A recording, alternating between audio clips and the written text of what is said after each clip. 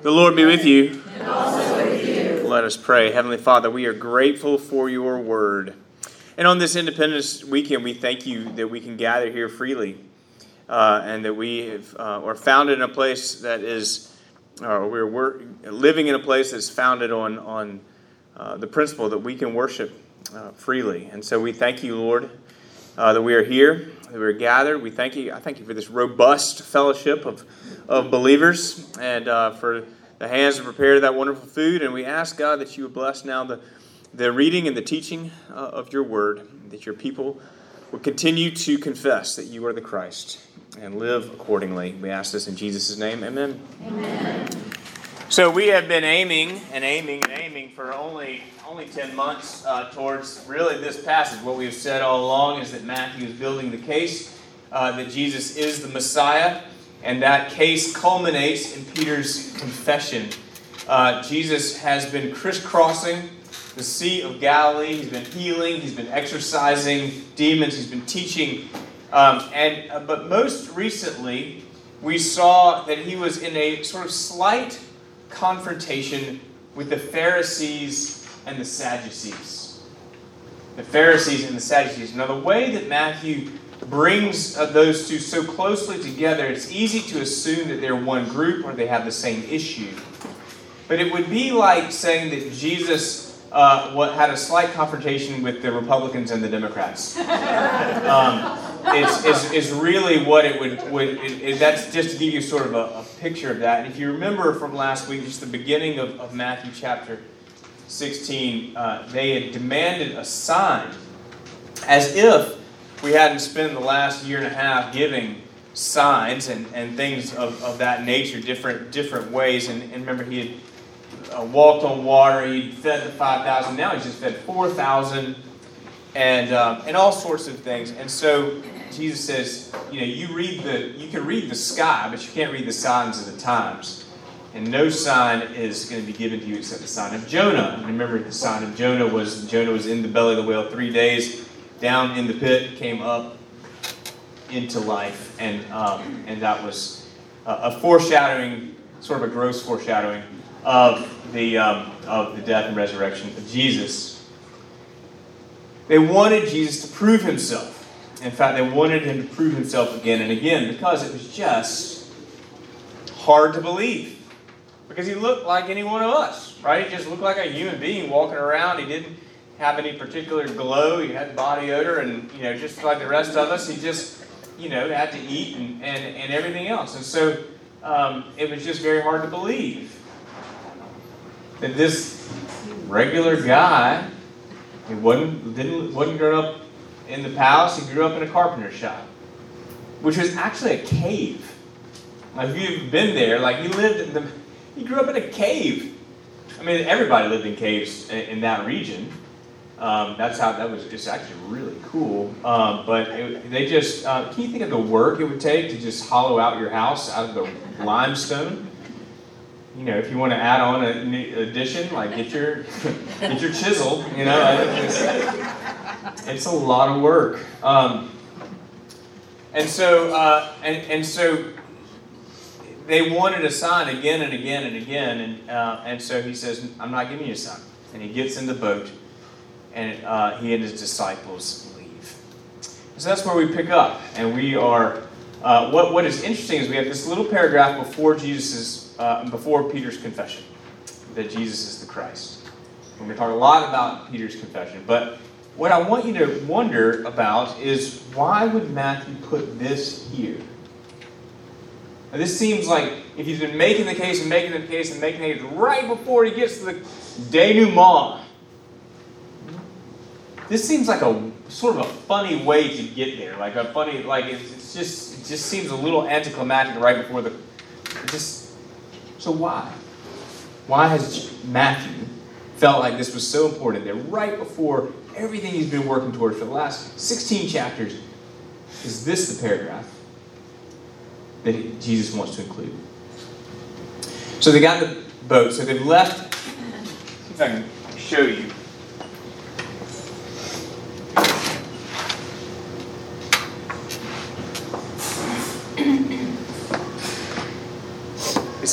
probably hard to see if you're way far away, but so it left the western side of the Sea of Galilee, and it looks like, it says they crossed, but they didn't cross directly. They probably just came up to the mouth of the Jordan, right up north.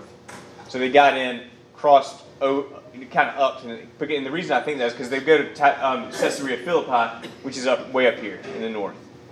So that's what that's like. And it seems like they're just getting out of the boat. The disciples reach the other side. They've forgotten to bring any bread. Really? I mean, No altar guild. they didn't have an altar guild. I mean, that's right. Mary Magdalene, she was off doing something else, I guess. They weren't there. I mean, not too long ago, I walked out the door. I was supposed to take the dog food with the dog, and then just walked right out the door without it. Right? So, ask Joyce and Larry. All right. When the disciples reached the other side, they'd forgotten to bring any bread. And I just think it's so funny that Matthew includes that because Matthew was one of the disciples, right? And Jesus said to them, "Watch and beware of the leaven of the Pharisees and the Sadducees." And they began discussing among themselves, saying, "We brought no bread." But Jesus, aware of this, said, "Oh, you of little faith, why are you discussing amongst yourselves the fact that you have no bread? Do you not yet perceive? Do you not remember the 5 loaves for the 5,000, and how many baskets you gathered? Or the 7 loaves for the 4,000, and how many baskets you gathered? How is it that you fail to understand that I did not speak about the bread? Beware the leaven of the Pharisees and the Sadducees."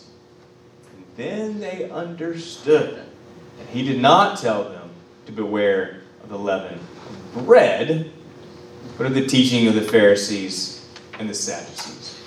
So, they forget bread. And I don't know if you've ever had a conversation where one of you is thinking about something else and just kind of thinks out loud, but the other one is thinking about something so totally different, but what you hear the other person say you think it has to do with what you're thinking of, and you're talking for a while, and you realize y'all aren't talking about the same thing at all. And that's what's happening. It's called marriage. Is that what you said? Yeah. There you go.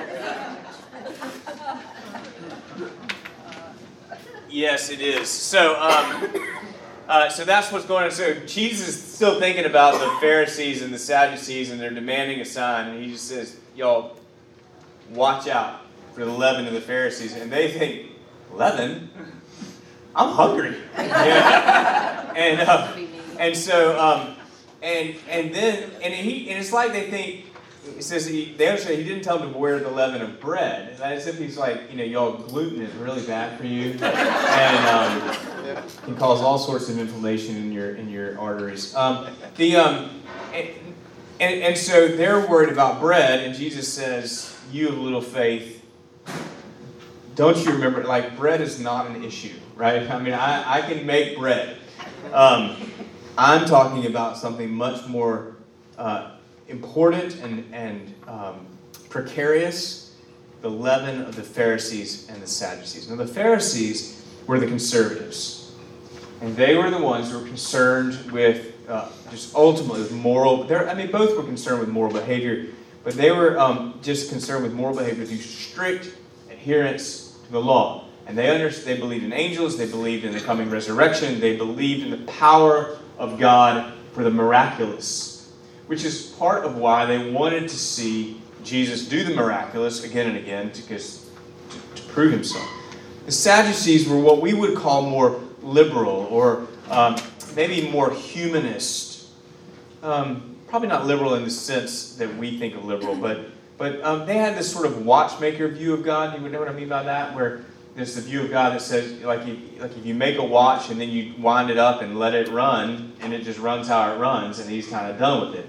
That God made the earth. It was his doing. He set things in order and set things in motion. Now, good luck. It's that's the sort of watchmaker view, as it's sometimes called. And that's sort of what the Sadducees had. They wanted people to be nice.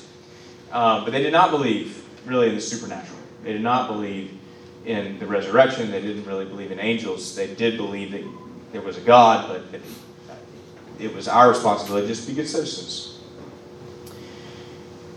So my question then, it says, they understood that he did not tell them to beware the leaven of bread, but of the teaching of the Pharisees and the Sadducees. What is the teaching that Jesus is so concerned about? Because it seems to me like these Pharisees want you to follow the Bible, and the Sadducees want you to be really good people. Like, what's so wrong with that? That Jesus would say, beware. It leaves out God and faith. It leaves out God and faith. What do you mean by that? It was God's law that they were saying to follow. They added to it. Right, but it was more than just the Ten Commandments. The relational law. It was all of these other hundreds of the hundreds and hundreds of nitpicky things. All of which had interpretive aspects to it, like where Jesus indicts the Pharisees and says, you're telling people that you can give to the church instead of honoring your father. That's the tradition of man. So they all have interpretive value anyway, or interpretive aspects of it. But yes, there were 600 and some laws in Scripture. Josh, you were going to say something? I think, to go back to your earlier point of why does he put it here, the teaching of the Pharisees and Sadducees is going to become that the Christ hasn't come, the Messiah has not come. And he's about to hit you with 100% definitely he is the Messiah. And so kind of like leading up to, hey, they're going to be telling you the opposite of what is about to be covered in the next verse. Yeah, no, I think that's a really good point. So if you couldn't hear Josh, he said that the teaching of the Pharisees and the Sadducees would both be that Christ has not come yet.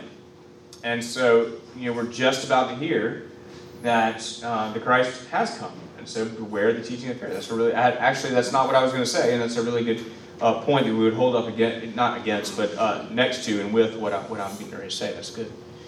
Now, sometimes when all you have is a hammer, everything looks like a nail. And so I may be biased and predisposed to say this, but I feel like what he's talking about is earning salvation. That you're working your way towards God. In the miracle feedings, the 4,000 and the 5,000, Jesus takes what we have to offer and he makes it more than enough. But the Pharisees and the Sadducees take what we have to offer and they demand more. That's what the law does, right? So, in fact, this is true in all spiritual areas of our life. When your boss comes in and tells you that you didn't make your numbers, you don't get to say, well, Jesus makes it more than enough, right? That's not one of the spiritual areas of your life. You've got to make the numbers, right? But in terms of our goodness and what we have to offer, our righteousness, our forgiveness, our repentance, all those things are going to fall short. I want to be a really good husband, but there's times I'm not.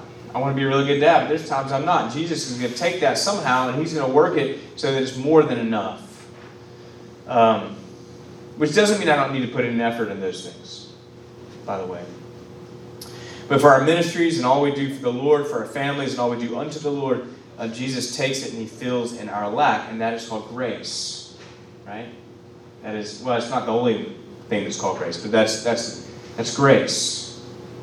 And Jesus makes it more than enough. But the law demands, the law insists on perfection, not in a way that's angry, but in a way that is objective.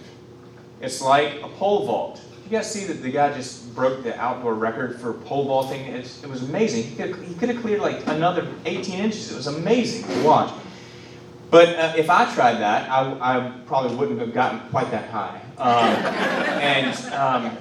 And it's there's some people that can clear the bar and they cheer and everybody looks at them and so they're put on a pedestal. But most people can't clear the bar. The law isn't an angry judge. It's just an objective judge. It's like has the blindfold. That's why the justice has the blindfold, because it should be blind justice. So think about the summary of the law. You know what I mean by the summary of the law? Love the Lord your God with all your heart, soul, mind, and strength. Love your neighbor as yourself. Well, that sounds like a really wonderful thing, and it is great advice. It's not good news, though, is it? It's actually a summary of everything you're supposed to do.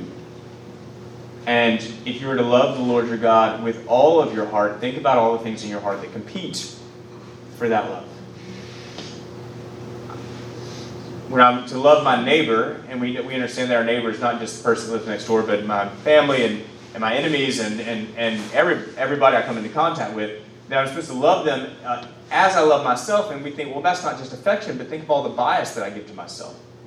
Think of all the things I do to serve myself. Think of the ways that I protect myself. And all of that is, I think, wrapped into what Jesus is saying, is that we are to, or St. Paul says, consider others better than yourself. Consider others before you consider yourself. And, C.S. Lewis, which is obviously not scripture, but it says humility is not to think less of yourself, but to think of yourself less. It's just this loving others with all of our heart, soul, mind, and strength. Loving others with as to the same degree that we protect ourselves or bias towards ourselves, and we fall short. It's a bar that we're not going to clear. And typically, and I love it, this is just a sort of modernist interpretation of this conundrum where Jesus says the leaven, but the law gets into everything, and we're always constantly offering judgments or caveats or things that we have to bars we have to clear. And conservatives typically say you have to act this way. You have to do this, be this way, act this way, believe this thing.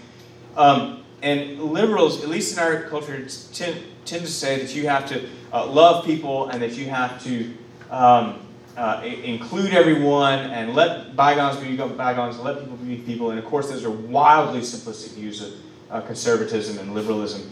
But ultimately, there is a sort of mandate on both sides of it that you have to be or act this way in order to sort of be in or included. What I want to say is that Jesus has not come, what Jesus has come to bring is not on the spectrum. It is, Jesus is not a moderate between liberals and conservatives. Jesus is not on the spectrum.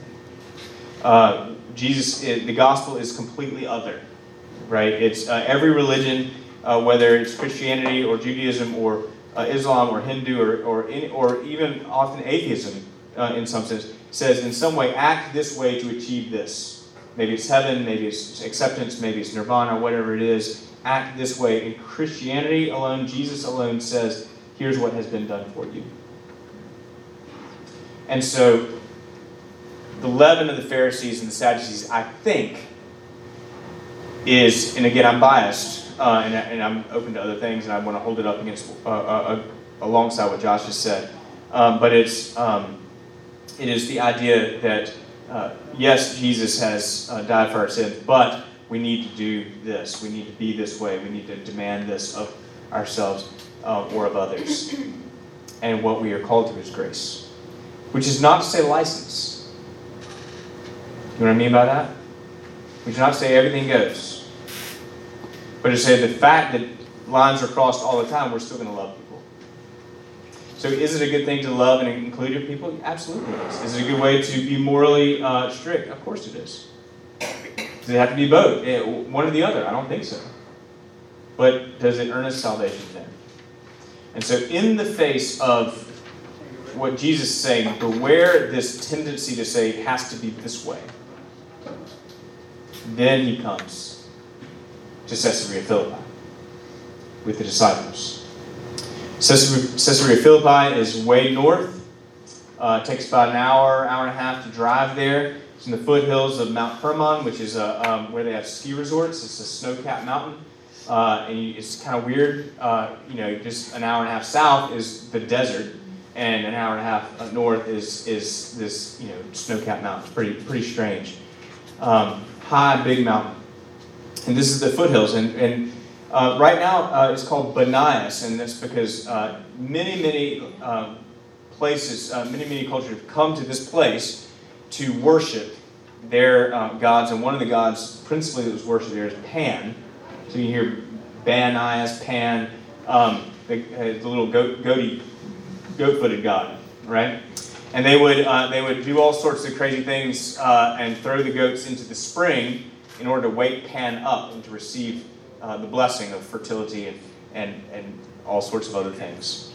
And so, but that spring would trickle down out of that cave at Banias. It's like this sheer cliff with this clay cave in it, and then it would trickle down and meet up with some other creeks, and that would become the Jordan River. Those are the very headwaters of the Jordan. So ancient people worshiped Pan there, and then Rome took over, and that became one of the places where you came to worship Caesar. So they renamed it Caesarea Philippi, after Herod Philip built it for Caesar. So they come to Caesarea Philippi, and it's out of the Jewish district. It is a place of pagan worship. Now, when Jesus came into the district of Caesarea Philippi, he asked his disciples, "Who do people say that the Son of Man is?" And they said, "Some say John the Baptist, others say Elijah, and others say Jeremiah, or one of the prophets." And he said to them, "But who do you say that I am?" Simon Peter replied, "You are the Christ, the Son of the living God." And Jesus answered him, "Blessed are you, Simon Bar-Jonah, for flesh and blood has not revealed this to you, but my Father who is in heaven. And I tell you, you are Peter, and on this rock I will build my church, and the gates of hell shall not prevail against it. And I will give you the keys of the kingdom, and whatever you bind on earth shall be bound in heaven, and whatever you loose on earth shall be loosed in heaven." And then he strictly charged the disciples to tell no one that he was the Christ. That tends to be Episcopalians' favorite verse on evangelism.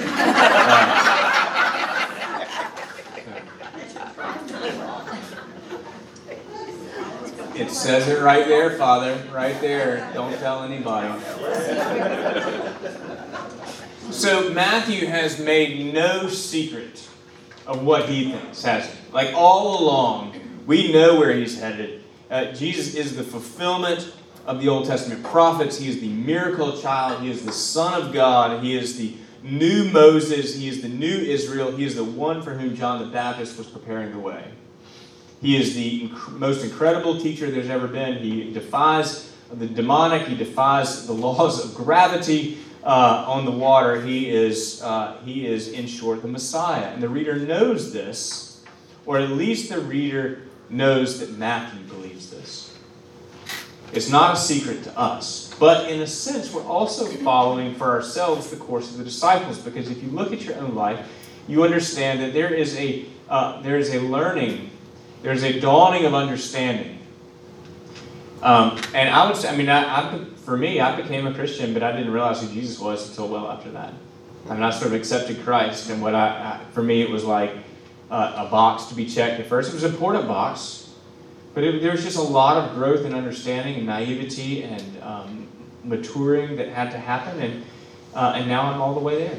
No, I'm not. It's a lifelong process. It's a lifelong process, and so we see there is a sense in which we are with the disciples in this. We're following Jesus, but we still don't understand, and we gradually learn. And there may become a point in your life, and I think there is probably that for all of us who are following Christ, that all of a sudden it really dawns what it means that Jesus is the Messiah. He's not just our Savior, He's our Lord, and the implications of His Lordship. And that's really important and really wonderful. So I'm getting a little bit ahead of myself. So Caesarea Philippi is a place of false gods. Place of worship, and he is, and it is such an interesting thing that he is taking the disciples there. Probably, so it's an hour and a half drive, easily a full day's walk up there, and they, so let's say they camp out and they get there and they come in the morning, and in the face of the cliff. there are these niches that you can see where the different statues of gods have been. You know where you are. Today still is a sacred place. What was it wasn't the Moors. It was something, there was a name of another religion that's still kind of a holy place for them. I can't remember what it was. The Druze. Not Druids, but the Druze. And I'm still not really clear what that is. But it's this these niches where the statues were, and there's these ruins where you would go into the rooms to worship and light incense to Caesar's statue and such. And not just by the face of the cliff, but all sort of along back towards the parking lot. There's all these different things. And you kind of like, you're like, another ruin. But it's... And it's amazing that Jesus takes them there. And so in the face of all these idols and all these false gods and all these different ideas of what it is to worship and who God is and what we're made for, that's where Jesus says, so what are people saying about me? When you're just out buying bread, knuckleheads, what do you hear in the market? Who do people say that I am? And they tell him, they say, well, some are saying that you're John the Baptist. And that's, remember Herod said that. Back from the dead. Others say that you're Elijah. Now that's, if you remember in Malachi, we talked about this with John the Baptist, that Malachi says that before the Christ comes, that Elijah will return. And someone in the spirit of Elijah will come and because Elijah is really sort of the chief, he's sort of a prophet par excellence. And so people say that you're the forerunners. Others say that you're just that you're a prophet like other prophets. Nobody denies that there's something pretty special going on with you, Jesus. But a lot of all these guys were guys that had an important ministry that are dead now, and we're not really sure how they're relevant to us today. And so that's kind of what people are saying, Jesus, that people are saying that there's something really special going on with you. We're just not really sure how it fits with our life. And Jesus says, okay. In the face of all these other gods in this setting, what about you? Who do you say that I am? And that's where impetuous, precocious, speak first, think later, Peter says, you're the Christ. You're the Son of the living God. And Jesus just about flips. And he just backflips. He just says, blessed are you, Simon Bar-Jonah. There's this incredible blessing. You didn't hear this from anybody else. I never said I am the Christ, the Messiah, the Son of the living God. Nobody told you this. God told you this. The Father told you this by the Holy Spirit, of course. And I'm going to tell you, Peter, you're the rock. That's what Peter means, right? The word means rock. And on this rock I will build my church. Now, of course, we understand that those of the Catholic faith would say that means that Peter was the first bishop. And on that, and what I would say, there's good grammatical evidence to understand that that Jesus means Peter himself. But I would say, and I just have to say, I think it's the confession of Peter. That it's the confession, you are the Christ. On that rock, I will build my church. Those who confess my name. And the gates of hell shall not prevail against it. Gates don't move. Gates aren't offensive, they're defensive, right? And we're storming the gates, Peter, with that confession. And they're not going to win.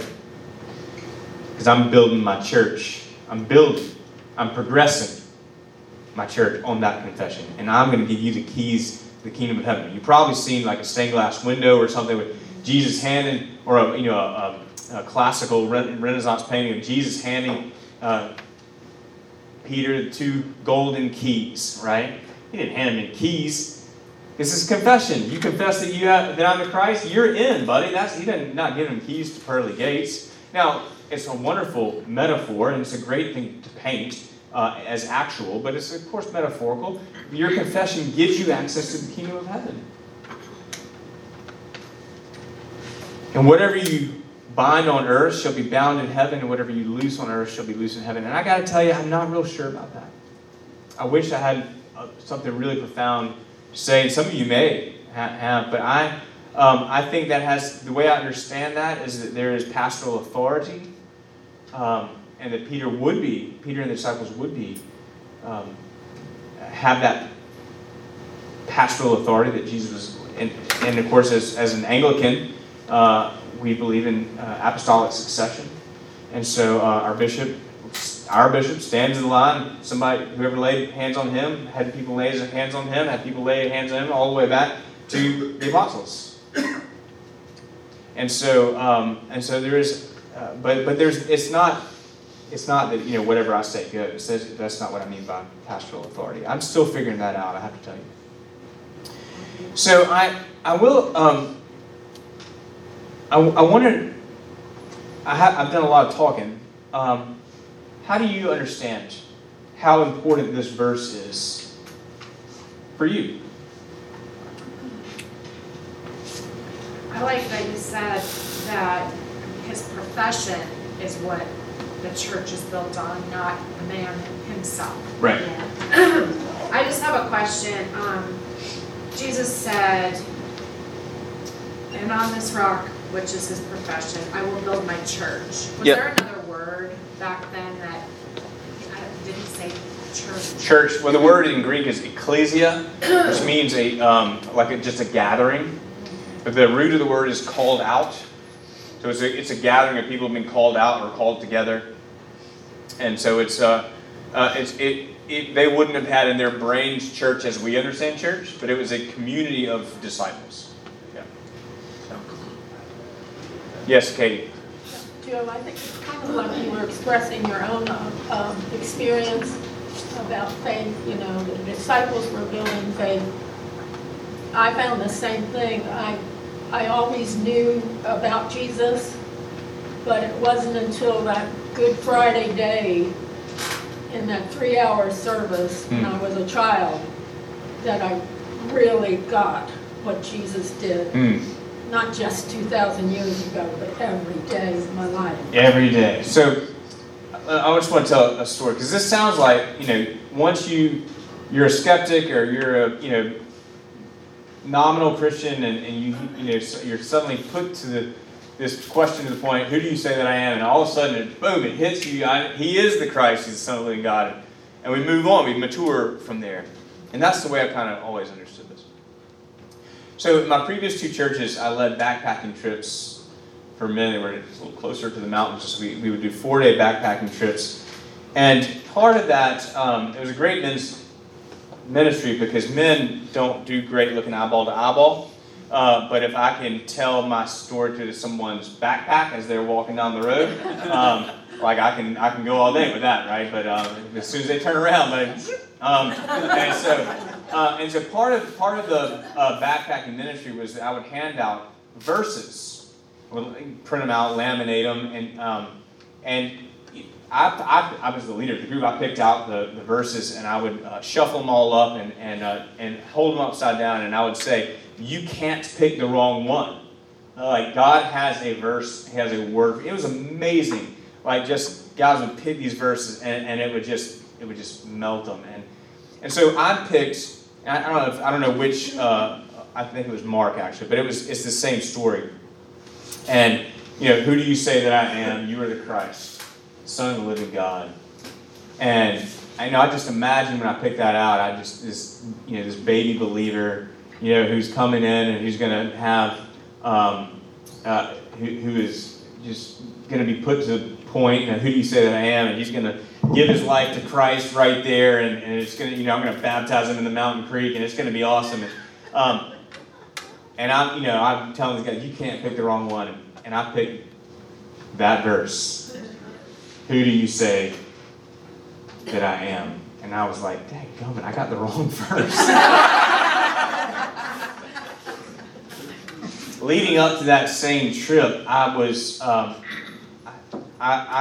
going through a period of just extraordinary anxiety.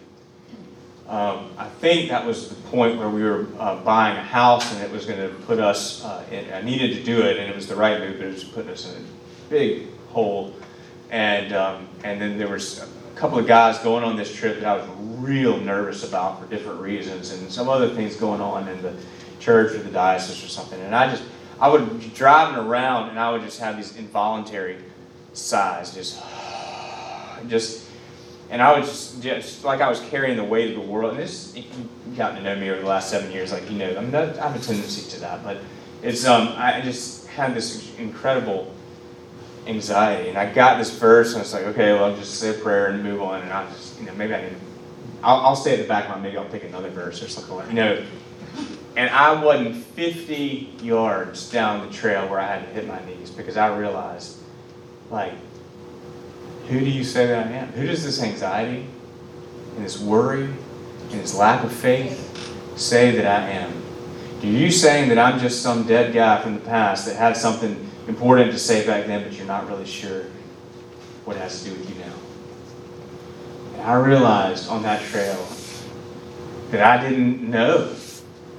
I mean, I could profess it, but I didn't know it, that Jesus was the Christ. Or I had forgotten it, or I wasn't living into it. However you want to say that, but it's a daily decision. And it's something that we answer daily. Now, I'm not talking about clinical anxiety that we get, but I am talking about how daily we bring our burdens before the Lord and say, you are the Christ. You are the Son of the living God. You are the one who can handle this. You're the one who says, my yoke is easy and my burden is light, and I don't have to carry it. And I got to handle it. I got to handle my business, but I don't have to be defined by it. I don't have to be, I don't have to worry, because the results are going to be in your hands. And so I just want to say to you that this is a question that we answer daily. Who do you say that I am today? With all you got going on, with all you're frustrated about, with all the way the world is, and I'm just thankful that I get to teach on this right now, because I got things I got to answer this same question again. Sorry, Lord, I forgot again. You are the Christ. I'm not the Savior. I don't need to try to save. I need to act faithfully. But you're the Christ. You're the Son of the living God, and the burden is on you. And so I just want to encourage you that in the face of our false gods, I mean, a false god is we might think it's something bad. A false god is a bad thing. A false god usually is something really good. It's just not ultimate. Like your family and what they think of you that's an important thing. It's not ultimate. Your family and their success is a really important thing. It's not ultimate. It doesn't define who you are. Your bank account, that's important. Your vocational life, the accolades you get, how much you give, how much you get, all these things are important things, and we are great at making them into gods. Ultimate thing. Jesus plus anything equals nothing. Jesus plus nothing equals anything. Who do you say that I am? You are the Christ, the Son of the living God. Carry that with you this week. Zip it up. Right in that arm. Amen? Amen. All right. Thank you. All right, so let me tell you about next week real quick. So this is going to be the last Matthew for just a little while. Next week, we'll have in here, and I hope you will come. This is going to be really exciting. There's a program with the Jacksonville Sheriff's Office called One COP, and it stands for One Congregation, One Precinct. And we've been assigned an officer, Officer Whitrock, and she will be with us next week to talk about Mandarin and our community and what's going on and what are things, how can we support her and police officers. it was sort of born out of the tensions of a couple of years ago, and it's taken a while to get going for whatever reason, like a lot of things do. But so I'll be interviewing her, and we'll be learning her, and I want her to get to know you, and you to get to know her. And then I'll be gone for a couple weeks, and Beth is teaching, and then we'll pick back up in Matthew in August. So that'll be good. But so it looks like you like the schedule.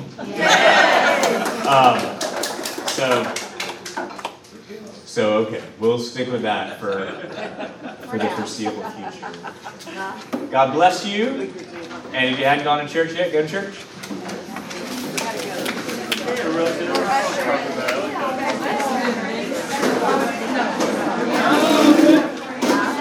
Question. Since we're not going to be having Riverbank, do you want your podium right back over here? The wooden podium? That's a good question. Yes, I think so. I would like that. Okay. And just an observation.